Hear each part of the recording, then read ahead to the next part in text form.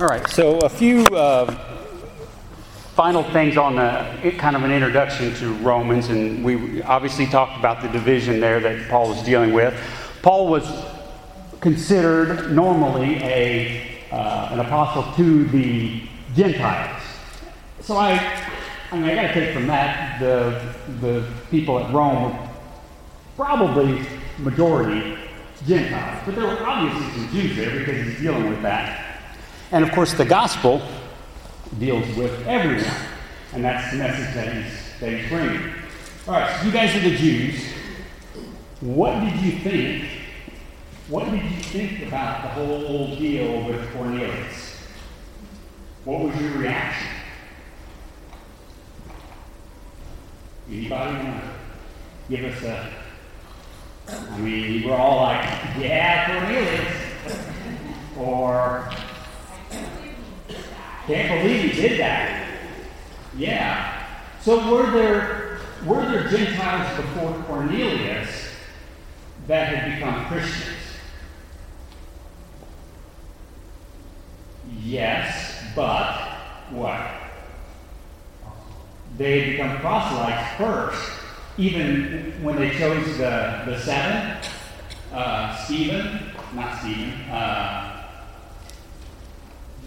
Nicholas, is that the one? Nicholas, a proselyte. So he was a Gentile, but he'd become a Jew.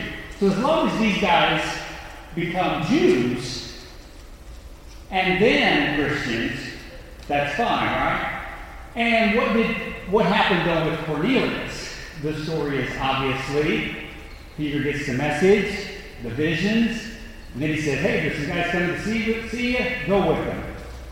Okay, he gets there and there's some Gentiles at the door. It's like, okay, he goes there, and they invite him in, and God said, don't resist, go ahead and go. And what did he do? He went right inside the house, and he made a big deal of that. It wasn't like, oh, it's just a normal everyday thing, because what's the first thing he says when he gets in Cornelius' house? He's like, you guys know he's probably, and there were some other people with him, it's not lawful for me to even be in this house. Right? It was a big deal. It was a huge deal for the Jews. They thought the Gentiles needed to become Jews first. And Peter, God showed Peter, through Cornelius, through Peter, that you don't. That's when the Spirit fell on them, just like it did on us. And then Peter goes back to Jerusalem and tells them what all happened back there, and everybody back in Jerusalem's like, right on, man, now the Gentiles are welcome as well, right? No, even they had the same question and the same accusation. Peter, you did what? You went into a Gentile house and you ate with them. It was a huge deal. So that's what Paul is dealing with now in that division that some of them are still working on. So when Stephen was stoned, it said then that they spread everywhere preaching the gospel. Remember that? But not to everybody. They went preaching to Jews only. So that's where this comes in with Cornelius, and then it opens up, and then Paul goes out and he's preaching to the Gentiles all over the place. Comments on that? Corrections? Anything to say about spreading the gospel to the Gentiles? Okay, so Paul has been trying to get to Rome. He's been hindered in doing that. And in chapter 15, it talks about him coming there for another purpose or on his way somewhere. In chapter 15, 22, for this reason I've often been hindered in coming to you, but now with no further place for me in these regions, since I have had for many years a longing to come to you whenever I go to Spain. For I hope to see you in passing, to be helped on my way there by you when I first enjoyed your company for a while. So it wasn't like, hey, yeah, I'm on my way to Spain, can I spend the night, and then head on to Spain. But he obviously wanted to see the people in Rome. But what else does this maybe help you understand about the book of Romans. What is this stopover about? Besides just meeting with the Romans, what else is he asking for there? Place to stay. To enjoy their company for a while. And he talks earlier in the book about a reciprocal that I gain from you and you gain from me. Yes? Providing for his journey. So you ever think about this? Romans is a preacher support letter. You know, kind of like the ones we get here to build it. A couple things different. What happens today when somebody's going to go preach and they want to be supported? They send you a letter and say, hey, I'm going to go to wherever, pick a place, and preach the gospel, and looking for some support to do that, right? Paul, would that be maybe a little odd for Paul to say, hey, I'm going to go preach the gospel? You guys know what that is? And looking for some support to do that. So in one sense, Paul is like, I'm going to go preach the gospel. If you could help me on that, that'd be great. And here is what I'm going to preach. This is the gospel. Now, he's delivering it to the Romans as well, but it's also an explanation of what he views as the gospel that he's going to be doing. I don't think we get that much anymore, do we? I mean, we probably don't get letters and people say, yeah, I'm going to go preach the gospel, and here's what I think the gospel is. We see it as self-explanatory today. I'm going to preach the gospel. Okay, great. The other thing that's different, Paul said, I'm going to go to Spain to teach those people. It would be nice if you helped me, but I'm going to Spain. It's not one of those, I'd really love to go to some foreign country, whatever, and preach those people, and I need some support. And if you could help me, great, then those people can be saved. If you can't, well, forget those people. And sometimes we get the letters, it's like, my kids haven't eaten forever, and I need this much money to survive. And Paul's like, I'm going to Spain. And he ends up, history would say that he did that, but I don't think it rotated or revolved around the Romans helping him to get there. Any thoughts on that? Up here, guys. Both of you. That's just pure dependence on God. Yes. It's more like what we should do today. Dependence on God, exactly what we should be doing. But he did say before I go, I'm going to Jerusalem because I got some money from Macedonia and Achaia that I want to take to the poor saints there. Right. So he was delivering some money to the poor before he was going to go to Spain. Right. Yeah, he had other things. You're saying that in connection with... I'm sorry? I was just trying to connect that with what was the... That he was taking care of the poor before he was taking care of himself. Okay, yeah, he's more worried about helping those saints back in Jerusalem. And apparently, I've heard different stories about the reason for the saints needing that, that help back there. So, whether once you become a Christian, you're no longer allowed in the Jewish business trade and stuff like that. Josh up here. Bob, you have some? And then, yes, no? No. Okay, Keith. And then, of course, there's some talk about a famine or something in that area as well. So it could be something related to that. So exactly, he's going to take care of other people and then take care of himself. Stephanie? Well, it just stands out that it's years of waiting for this desire of his to come about. Yes. It's not like next week I'll be back. That is always... maybe it's hard for us to comprehend that sometimes. We read through the New Testament. Paul went on his first journey, and then he got back home, and next month he went on his second journey, and he got back next month.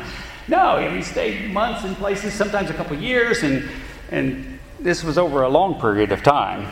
So, and then to think the communication as old as over in Austria, and we can still text.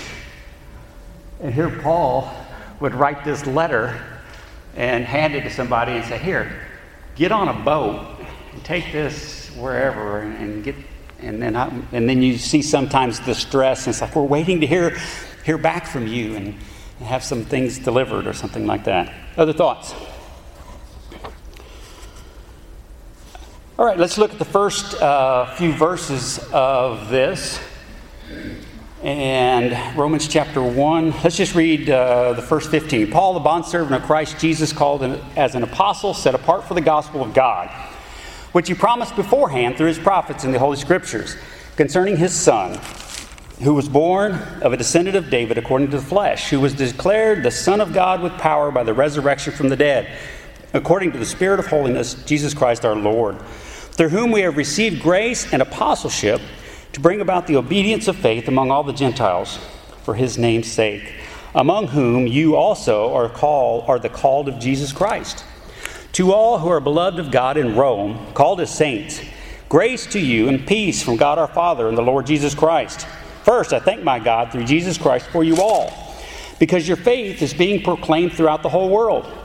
For God, whom I serve in my spirit in the preaching of the gospel of his Son, is my witness as to how unceasingly I make mention of you, always in my prayers making request, if perhaps now at last by the will of God I might succeed in coming to you.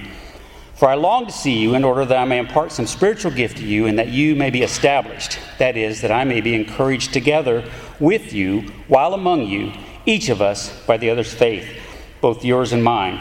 And I do not want you to be unaware, brethren, that often I have planned to come to you and have been prevented thus far, in order that I might obtain some fruit among you also, even as among the rest of the Gentiles. I am under obligation both to Greeks and to barbarians, both to the wise and to the foolish. Thus, for my part, I am eager to preach the gospel to you also who are in Rome. So Paul calls himself a bondservant. Other versions use a slave, a servant. Why would somebody acknowledge that they're a slave? What would be the reasons? What could be some reason? What would be some reason that you might tell somebody, hey, I'm a slave of so-and-so? I think he's happy to be a slave of Christ. He's happy to be. What might that... I think that's probably true. Right here, Brad. Yes. It seems like he's established an authority. He's a servant of Christ, so it's Christ's authority that he's working with. By his authority. Does he just continue down Okay. Yes. Yeah. Also, if I'm claiming to be a slave and I'm going to preach to you to be a slave, I'm not asking you to do something that I'm not willing to do. Okay. It's an equality. I mean, even thing there, Alan. It's a devotion to a master. He's giving himself to Christ. And as others, they would serve their masters. And it reminds me of the piercing the ear to the wall there. Here's right. Someone who has made that kind of commitment that he is there for Christ and Christ alone. Right. Exactly. Yes. One of the things if you read about slavery in the Greco-Roman context is that it worked differently than the way it did in the antebellum time. And one of the things was that the status that you had as a slave depended on whose slave you were. Okay, so he's talking about here is that you were a slave to the CEO of the universe. So that's probably an upgrade to most of us. Right. You're just a slave, you're owned by him, but you also have some status. Exactly. Examples of that, I think, up here, Josh. Even like with Daniel and his friends are taken away into captivity. Now, what do you do when you take people into captivity? You just throw them all in the salt mines and give them a pick and whatever. No, they would pick out the better ones, and they ended up in positions, and even the slaves ended up in a higher position depending on who they were a slave of. So that makes sense. A common word used is honor, counting all honor Okay. Their service and their devotion. We've talked about that before, but I see it as, I feel a sense of honor to serve and to serve others. Right. Yes, so put all those things together. I think that's what Paul has in mind here. I'm a slave of Jesus Christ and proud of it. And you need to be slaves too, and we'll be on an equal plane in that. I'm not above you, not below you. Trying to work together on that. Yes. I was going to say he was also purchased, and so are we kind of to lose this thing about ownership. They were purchased by his blood. Kind of a price that was paid as bought a slave in some sense. Other thoughts? Right here. In Matthew, we're told that in order to be first, you must be a servant. And in order to, as it says, but whoever would be great among you must be the servant, and whoever would be first among you must be your slave. And so, in order to be first in the kingdom of God, you must be a slave. And then in John, we're told that those who practice sin are a slave to sin. So, you will be a slave to one or the other. Right. So, no matter what you choose, you'll be a slave. Good point. Good point. Yeah, Brad? And he's a servant of the anointed king, the anointed one, Jesus.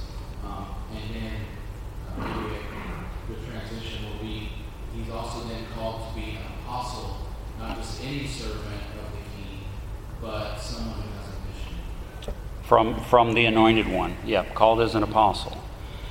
So why does Paul have to explain this to people when he's writing this letter?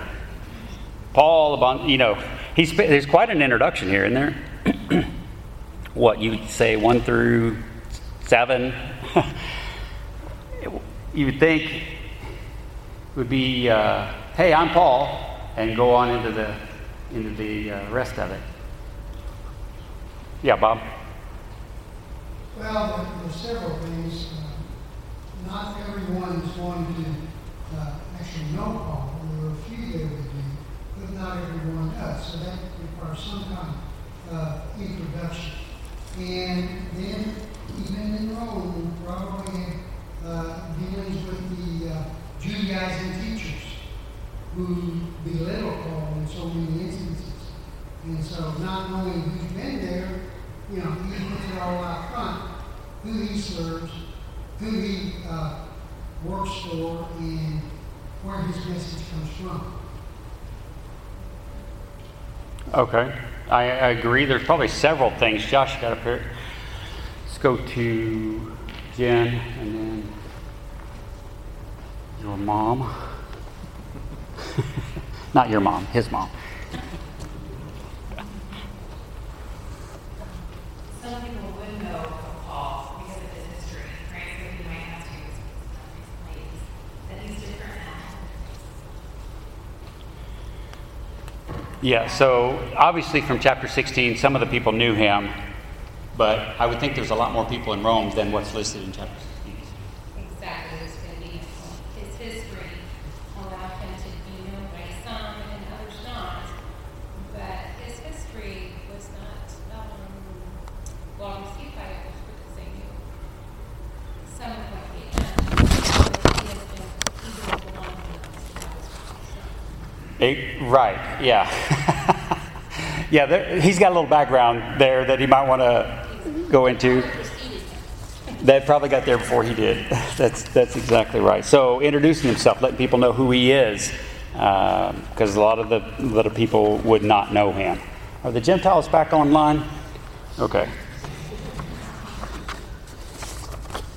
All right, very good. I'm sorry. Yes, I did. Do you have it queued? All right. And let me see if I've got anything else here first on this intro, and then that would be a perfect time. Thanks for reminding me.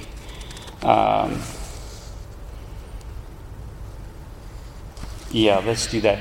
There is a 3-minute Bible study that we've got queued up here, and it's kind of an overview of the book of Romans in 3 minutes. So we're going to take that and look at it, and you probably want to go back and view this like 4 or 5 times because he goes through really fast, and it's got a lot of good info in it.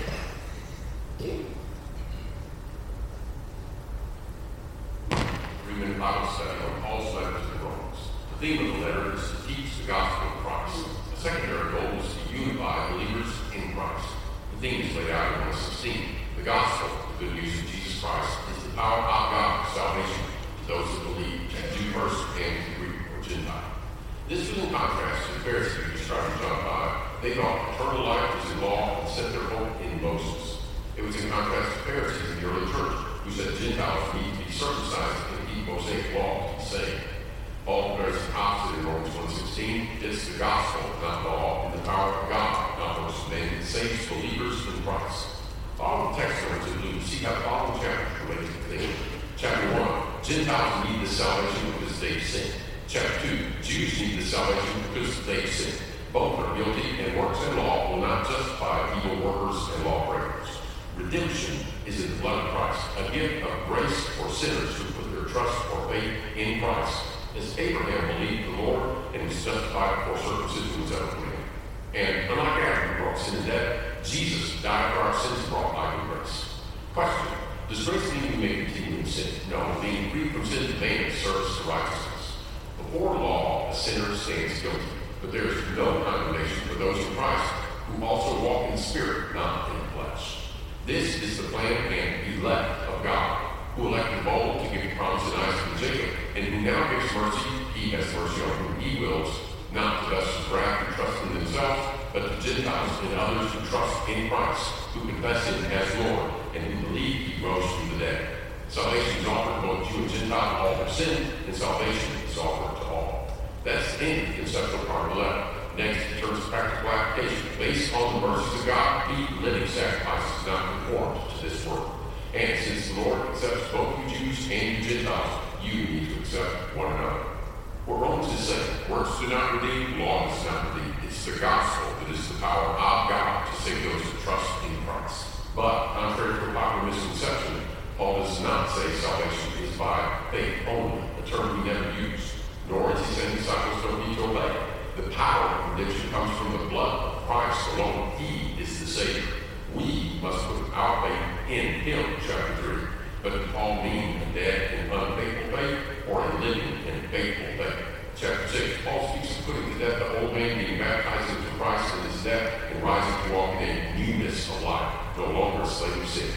Are we to sin because we're under grace? No, we're slaves to one to obey, either sin to death or obedience to righteousness. The letter is these words: the preaching of Jesus to bring about obedience of faith, to God be glory, through Jesus Christ. Amen. More in Rome, 3-minute Bible study.com. Is that fast enough? You know, we started in chapter 16, and then we just did the whole book. We ought to be done. I would encourage you to go back and listen to that. I've had to listen to it a few times to try to, because he does talk very fast. He does keep it to 3 minutes, and that's the point. And he had some daisies and stuff to look at while that was going on. I'm sure that was helpful and inspiring. Okay, so let me see here. In the beginning, Paul, of course, the bondservant and slave to Jesus Christ, and it says, which was promised beforehand through his prophets in the Holy Scriptures. So, a bondservant of Jesus Christ, called as apostle, set apart for the gospel of God, which he promised beforehand through the prophets in the Holy Scriptures. What significance? I mean, Paul starts out pretty soon making that statement there, saying this was promised beforehand. Why? What would be the significance of that? Why would it matter to anyone, or why would Paul think it's important to say, hey, this was promised a long time ago?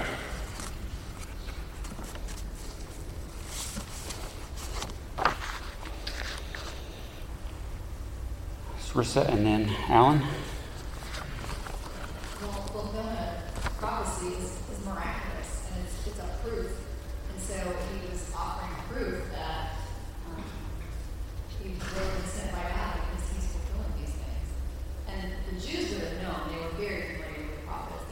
They quoted the prophets. They were famous for that. So they would have been familiar. They knew something.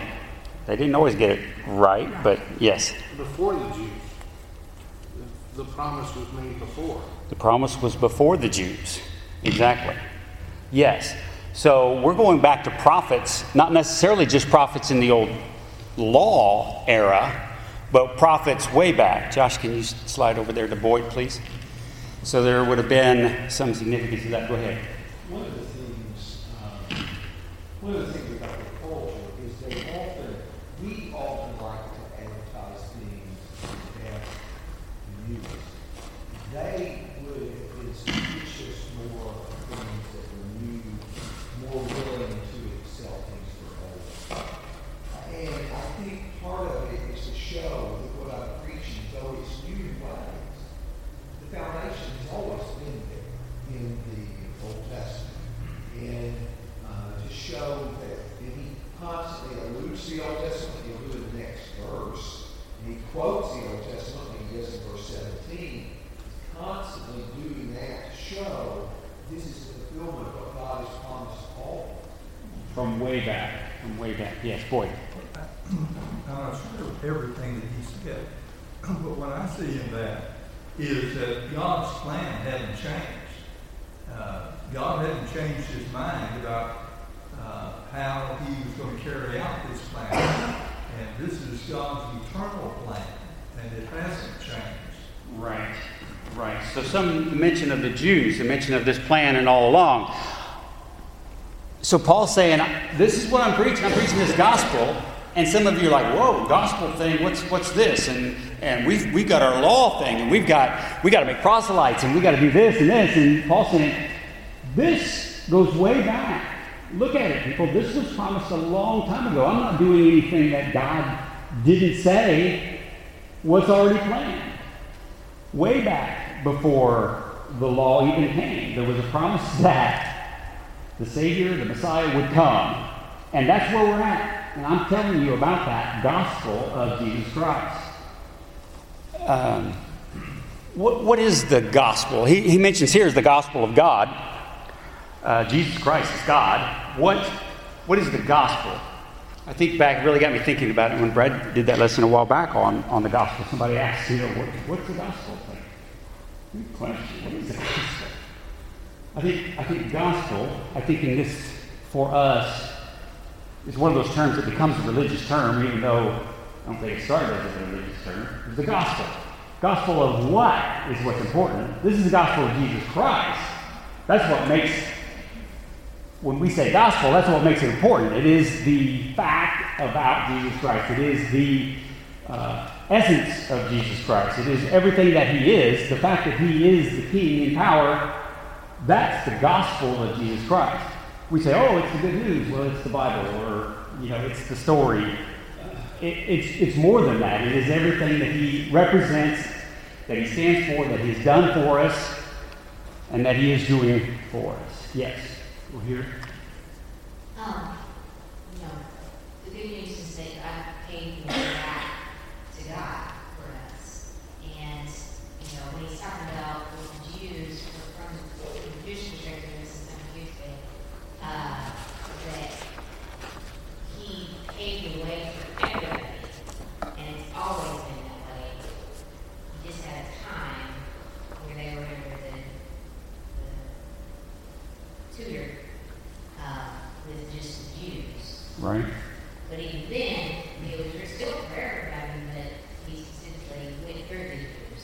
Right. So he's reminding them this has always been the plan, and it's always been back to God.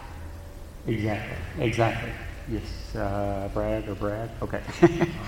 Yeah, and I think you can kind of get a clue as to what maybe he means by the gospel, by what he then goes on to say, which is Jesus was the descendant of David, the Son of God, which God said, God promised to David that he would raise up a person to be king forever, and he would be his father, and that person would be to him a son. So the Son of God is the rightful heir to the throne, Jesus, the anointed king. And so I think that's part of maybe the crux of what Paul is talking about here. And it's interesting that he's writing to Rome, people in Rome who are closest to the emperor, who have heard another gospel that Augustus is going to set everything in order and save everyone. Okay. All right. Very good. Do you have something yourself? Okay. Jesse. I really love the discussion around that gospel because here's who's been kind of looking at it. I mean, I always thought that the gospel was the book that I held in my hand, and it is in an extension.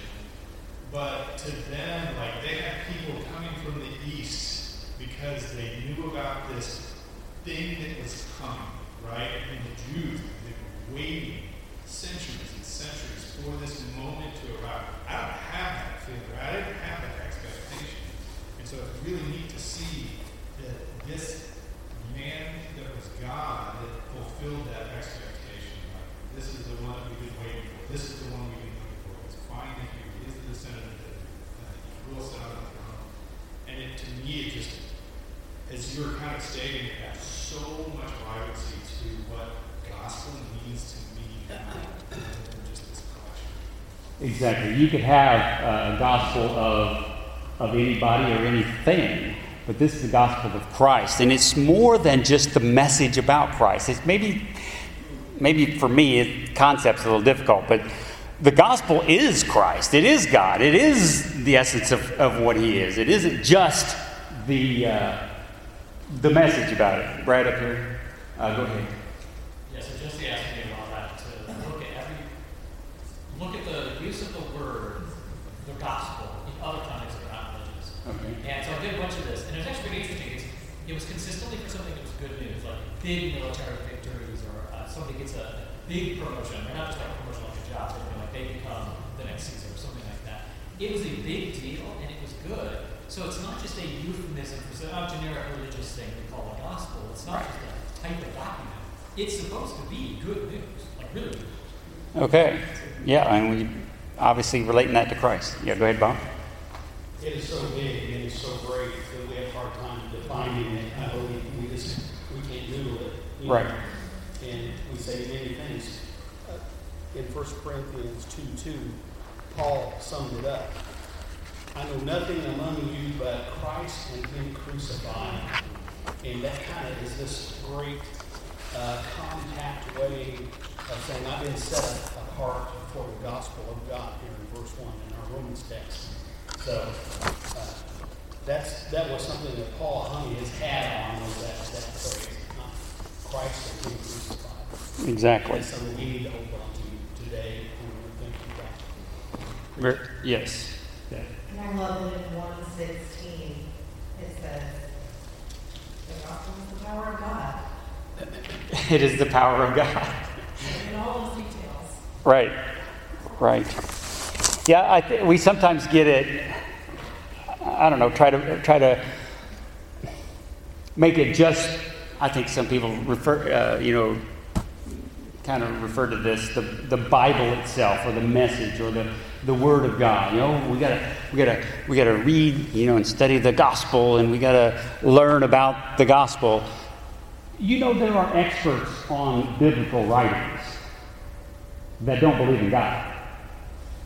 So you can study all day long and learn every word and every root of every word and every law and everything in it, but there's more to it than that.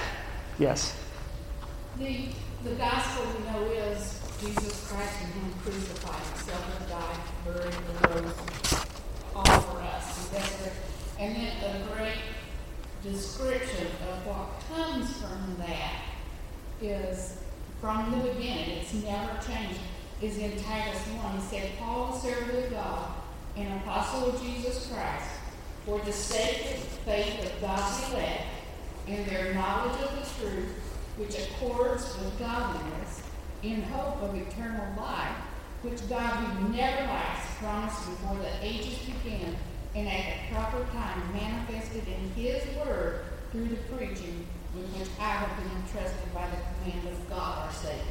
So that's a great ramp up, a little tithing above of what this gospel of Jesus Christ brings to us. And what it meant to Him is bring that. All right. Microphone guys, hold them for a second so I can go on. Let's go to Boyd. I've heard it said that the gospel of Jesus Christ is the announcement that He is our King. Yeah, and that would kind of fit with some of these other announcement type things of a grand victory or somebody becoming that. Yeah, so I think it would fit with that. And I think, it really needs to be with Jesus, the gospel of Jesus. We all know what we're talking about when we say that term. I don't, it's kind of like the church building, so it's not, the church is, we don't have to get all tied up about that thing. So, he said, he goes on, who was declared, concerning his son who was born in the descendant of David according to the flesh, who was declared the Son of God with power by the resurrection from the dead. So that word there, he was declared, is, what do you think? Somebody declares, I declare that this. Do you find that a little odd that he was declared the Son of God? Right there, Brian. Well, it had to be announced to men. Say it. It had to be announced to men. It had to be announced to men. It was when he was baptized. Okay. Declared the Son of God. So then my question, and I don't disagree, there was certainly an announcement. I think there's a little more to that. Yeah, that's just one example. Exactly. Perfect. Thank you. One example. Was he the Son of God before it was declared? Okay. So what might else would go along with this? Right up here, Josh. To make this statement make a little more sense to us. Go ahead, Bob. Well, Paul elsewhere talks about the mystery being made known. Okay. And so the fact that Jesus was the Son of God has been proved before the beginning. And so it is declared that it is made known now that He is the result of all of God's plans. Right, and what goes with that is also, go ahead. My version says He was shown to be the Son of God when He was raised from the dead by the power of the Holy Spirit. Okay, you put that with it, and that is the proof, the example, and I think more of maybe a concept here is the fact that He was declared the Son of God with power. He's always been the Son of God. But was He always the one, would you say, in power? Is He the one to, until He came, died, was resurrected, and, He was glorified, even by His Father, as the Messiah, the Son of God in power? And I think that might be the key to this, is that at that point, by the resurrection, He was declared to be the one in power. He overcame everything, overcame death, overcame, all of this, and took our sins and overcame all of that for us. Yes? So let me interject some accounting here. There's an accounting term called realize. When you realize something, that means it hits the books. And that when Jesus was resurrected, everyone realized that He was the Son of God. Always was, always will be, but that's when it was realized. I didn't know that was an accounting term. I knew more accounting than I thought. I just realized. Go ahead. You put some of these terms together and you come out that it was a powerful declaration in a way that could not be denied. No one had ever, some had been raised from the dead, and they had been raised, and that was a miracle. but he's the only one that was raised by God. Exactly. Very good. Yes. So it kind of reminds me of this when it talks about, did not consider robbery to be equal with God, and he was obedient to the point of the death, even on the cross. And as a result, God highly exalted him and gave him a name that is above every name, so that at the name of Jesus every knee will bow. That idea that came as a man, lived obediently, suffered death, was raised, and as a result was given this name above every name. Exactly. Very good. Other thoughts? Good. No, go ahead.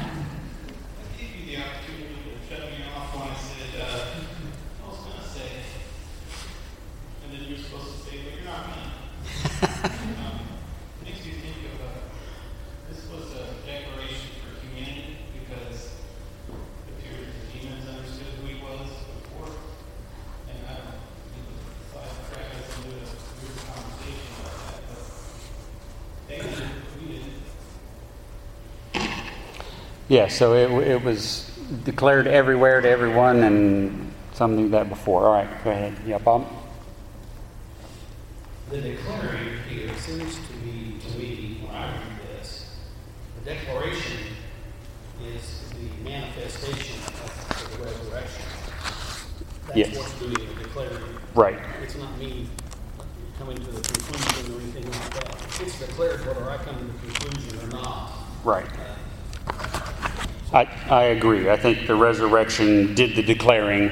I think we can also, Paul was doing this, repeating that or stating it or bringing that evidence forward as well. All right, so to all the, verse 7, he's talking to those, he says, among whom you also, in verse 6, are the called of Jesus Christ. To all who are beloved of God in Rome, called as saints, grace to you and peace from God our Father and the Lord Jesus Christ. Typical greeting he's offering to these people. And then, first, I thank my God through Jesus Christ for you all, because of your faith, because your faith is being proclaimed throughout the whole world. This is one of those times where Paul gives us the first thing, and then he never mentions the numbers again. But that's okay. It may be like this is the first important or something like that. Not that he's necessarily counting. So first, I thank my God through Jesus Christ for you. So he goes into kind of a prayer situation, or talks about at least praying for them. And it's being proclaimed throughout the whole world. Paul obviously knew a lot of these people. Chapter 16, knew what they had been doing before, what they were capable of, what they had done in other places. Priscilla and Aquila obviously traveled around several places, and quite a history there. And it's been proclaimed, apparently other people were getting this message as well. Look what the Romans are doing, and Paul was very thankful for that. For God, whom I serve in my spirit, is in the preaching of the gospel of his Son, is my witness as to how unceasingly I make mention of you. So he's saying, God knows how often I mention you. For God, whom I serve in my spirit, in the preaching of the gospel of his Son. Is there any, what phrase might we use for that? In my spirit, whom I serve in my spirit. For God, whom I serve in my spirit, in the preaching of the gospel of his Son. Yes? All my soul, heart, and mind. All my soul, heart, and mind. It's my essence. It's my,